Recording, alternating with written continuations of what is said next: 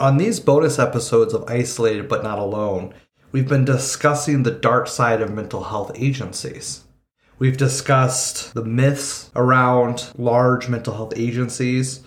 We've talked about therapist burnout.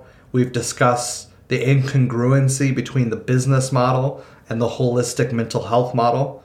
And I've kind of discussed the story, my story, as it unfolded when a large community-based mental health center announced that they would be closing their offices in 3 counties. And so this is the last episode of that series, and I just want to conclude with the rest of my story and some final thoughts. So stay tuned. Hi, this is James Rains, and you're listening to Isolated But Not Alone, a podcast that seeks to bring mental health awareness to rural and isolated communities. I just wanted to take this time to let you know that this and other content produced by James Rains is not therapy and is not intended to be therapy or to replace therapy. Nothing in this podcast indicates or creates a therapeutic relationship. Please consult with your therapist or seek one in your area if you are experiencing any type of mental health symptoms. Nothing in this podcast should be construed as specific life advice, and it is simply for the purpose of education. Welcome back to Isolated But Not Alone. I just wanted to thank everyone who's been listening to this series on the dark side of mental health agencies. If you followed all these podcasts, we started by kind of just introducing the topic at hand, which discussed and described a community-based mental health agency that just announced it was going to close its doors in 3 counties, leaving a lot of people in need of mental health services. And I kind of began by discussing my fears and my concerns about retaliation, as well as my fears and concerns about dissuading people from utilizing mental health services. And then I went on to discuss the business model versus the holistic mental health model, and described how these 2 models are not congruent. And I went on to discuss burnout with mental health therapists, and then the myths that I feel that mental health agencies like to promote and keep going. And in this last episode of this series, I just kind of want to give some final thoughts and finish telling the story, my story, and my experience at this agency. And I know up until this point, I've kind of discussed some of my story piece by piece. The last part of the story I discussed described the burnout that I was experiencing, as well as hearing about a lot of my fellow colleagues and their experiences with burnout as well. So I kind of want to pick up there. So the work environment at this agency had become very toxic. And I know that's thrown around a lot in today's society, that things are toxic. And I've heard this topic discussed on a wide spectrum, from I'm just not happy about things, so therefore it's toxic, to extreme abuse and trauma in the workplace being toxic. And I want to say that the toxicity that I felt that I was experiencing was someplace in the middle, moving towards trauma, versus I just was unhappy and didn't like what was going on, therefore it was toxic. And I feel it's important to make that distinction, because when somebody hears the word toxic, their mind might conjure up a different meaning than what I mean when I describe and discuss toxicity that I was experiencing at this mental health agency.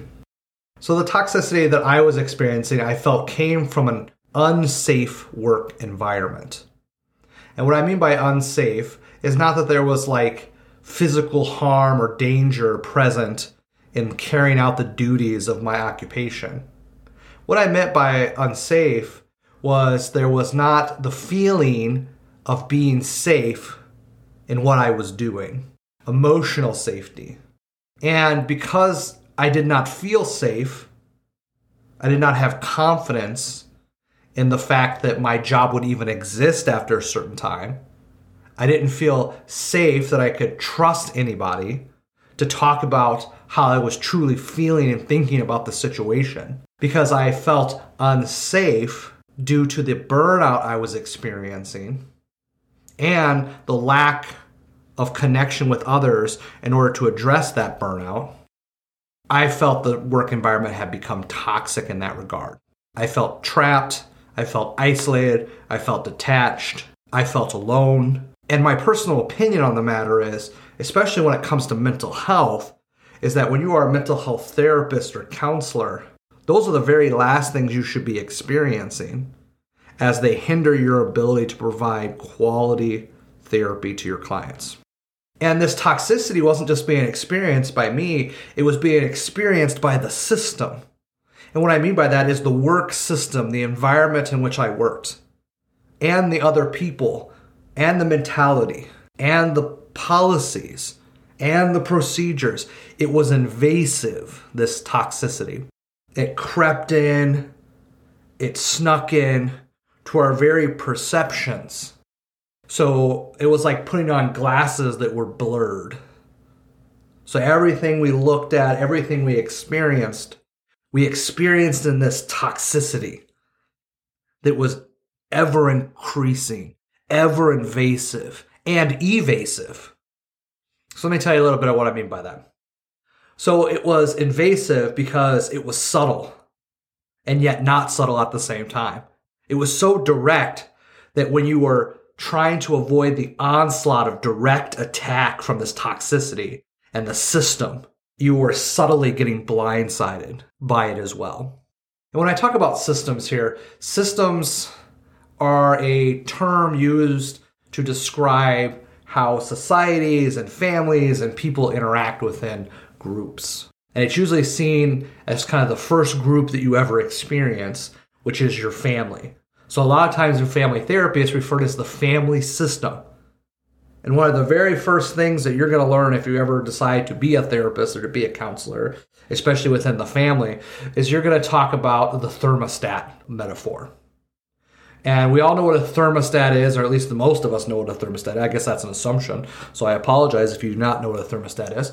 But a thermostat is that thing in your house that has like a dial. I know they're getting way more high-tech than that, and there's like push-button ones and all that. But I still have the old-fashioned because I still have a boiler, so that tells you all you need to know there. But, you know, the old-fashioned little dial, and it changes or decreases, or at least that's what my thought was originally, the temperature in your home. And I think that's what most people's thoughts are, is that basically whatever you turn it to, that's what your temperature is going to be, right? What they don't realize is that is a system, in a way, a system of heating and cooling your home. And what that thermostat is doing is preventing change, whether change to more cool, change to warm. What it's doing is wherever you set it to, it is preventing change either below that temperature or above that temperature. And it has processes that keep it from getting too hot or too cold when it's set at, for example, 70. So it's not going to go to 75, right? It's going to prohibit that change. And it's not going to go to 65. It's going to prohibit that change, right? Families have systems that do things that are similar to that, right? And we've all experienced this in our family. You know, I love to call them the black sheep. The black sheep of the family. If you could call them up, and if you don't know who they are, it's probably you, call them up and say, hey, how was life like for you and the family? They butted against the family rules. They butted against the family roles. Oftentimes, they were trying to change the family system. And the more they tried to change that family system, the more that family system tried to deny and reject and stop that change to maintain that nice 70-degree temperature, right? The status quo. And systems aren't just in families, they're everywhere where there's groups of people. And the workplace is no different. So the workplace had been invaded by this toxicity. And it was there before I got there. So I can't necessarily speak on where it began. I have my beliefs and my theories about how it began with kind of response and reaction to COVID-19, as well as the changing of the guard in administration to someone who did not have necessarily extensive mental health experience, but instead had more experience in education and maybe business, maybe organization. But I'm not 100% sure how it was created, but I know it was pervasive, meaning that not only had it invaded the system, but it was everywhere. It had become the status quo of the system to maintain that toxicity. And every time somebody stood up to, tried to change, tried to do something different, the system rejected that change. And it did so in various forms. Sometimes it rejected it by rejecting the person, isolating them, prohibiting them, trying to break them down and bring them back into the fold to the status quo. In more extreme cases, it ejected that individual who was trying to buck the system. And again, this is a metaphor, so keep that in mind as I discuss it a little bit further. So it was invasive, it was pervasive, and it was evasive, meaning that when you tried to pin it down, its roots, when you try to think ways with your colleagues of how to fight against it, to force change in a way,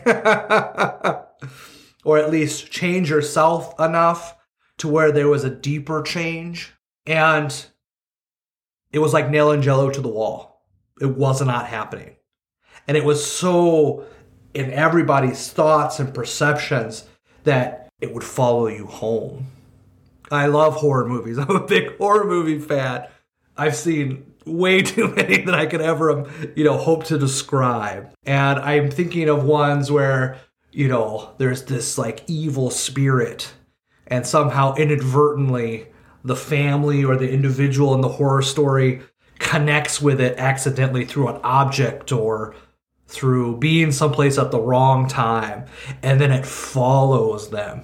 And then the horror movie or horror story takes place in a different location with the spirit, plaguing the family or the individual. And I think about that when I think about how this kind of followed me home, this toxicity, this distrust, this lack of confidence, this always looking over my shoulder, always in a mode of problem solving, always in a reactive mode, not feeling safe.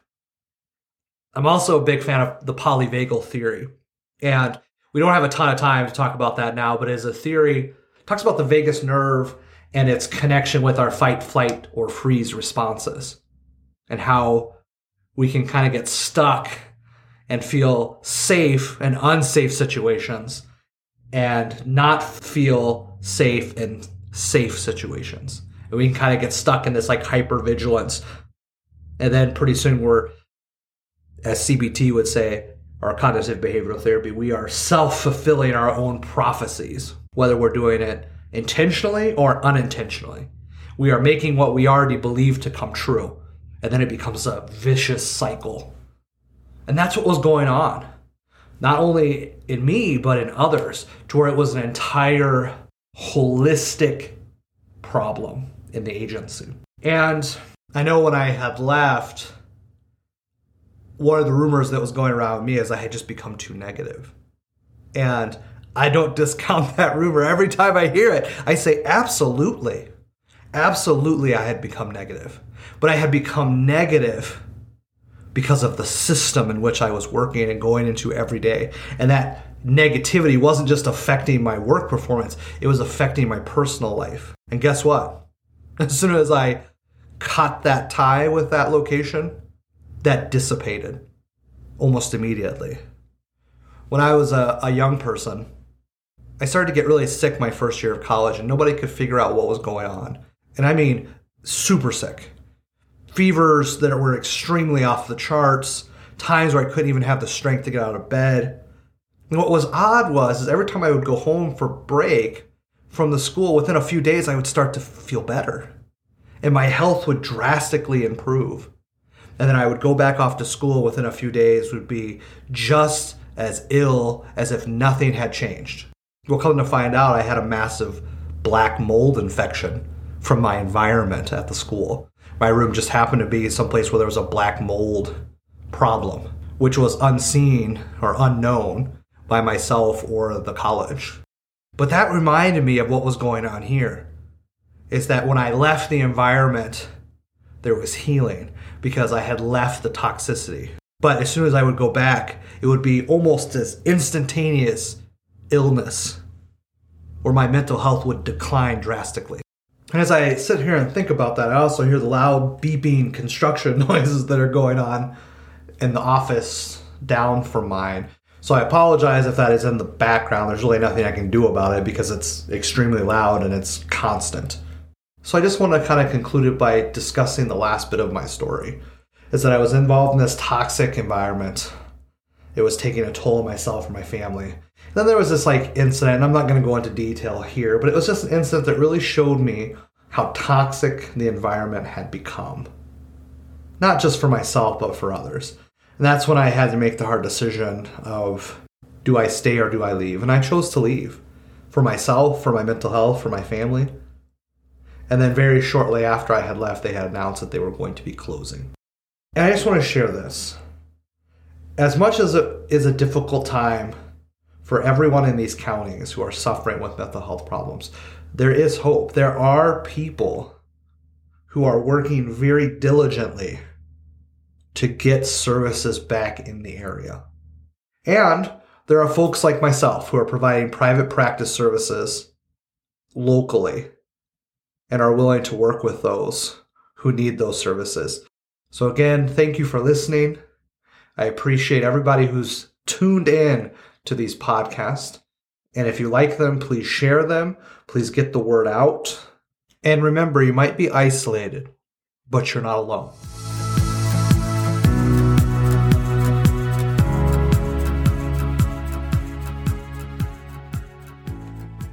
Thanks for listening. And I hope you enjoyed this podcast enough to share it with friends and family.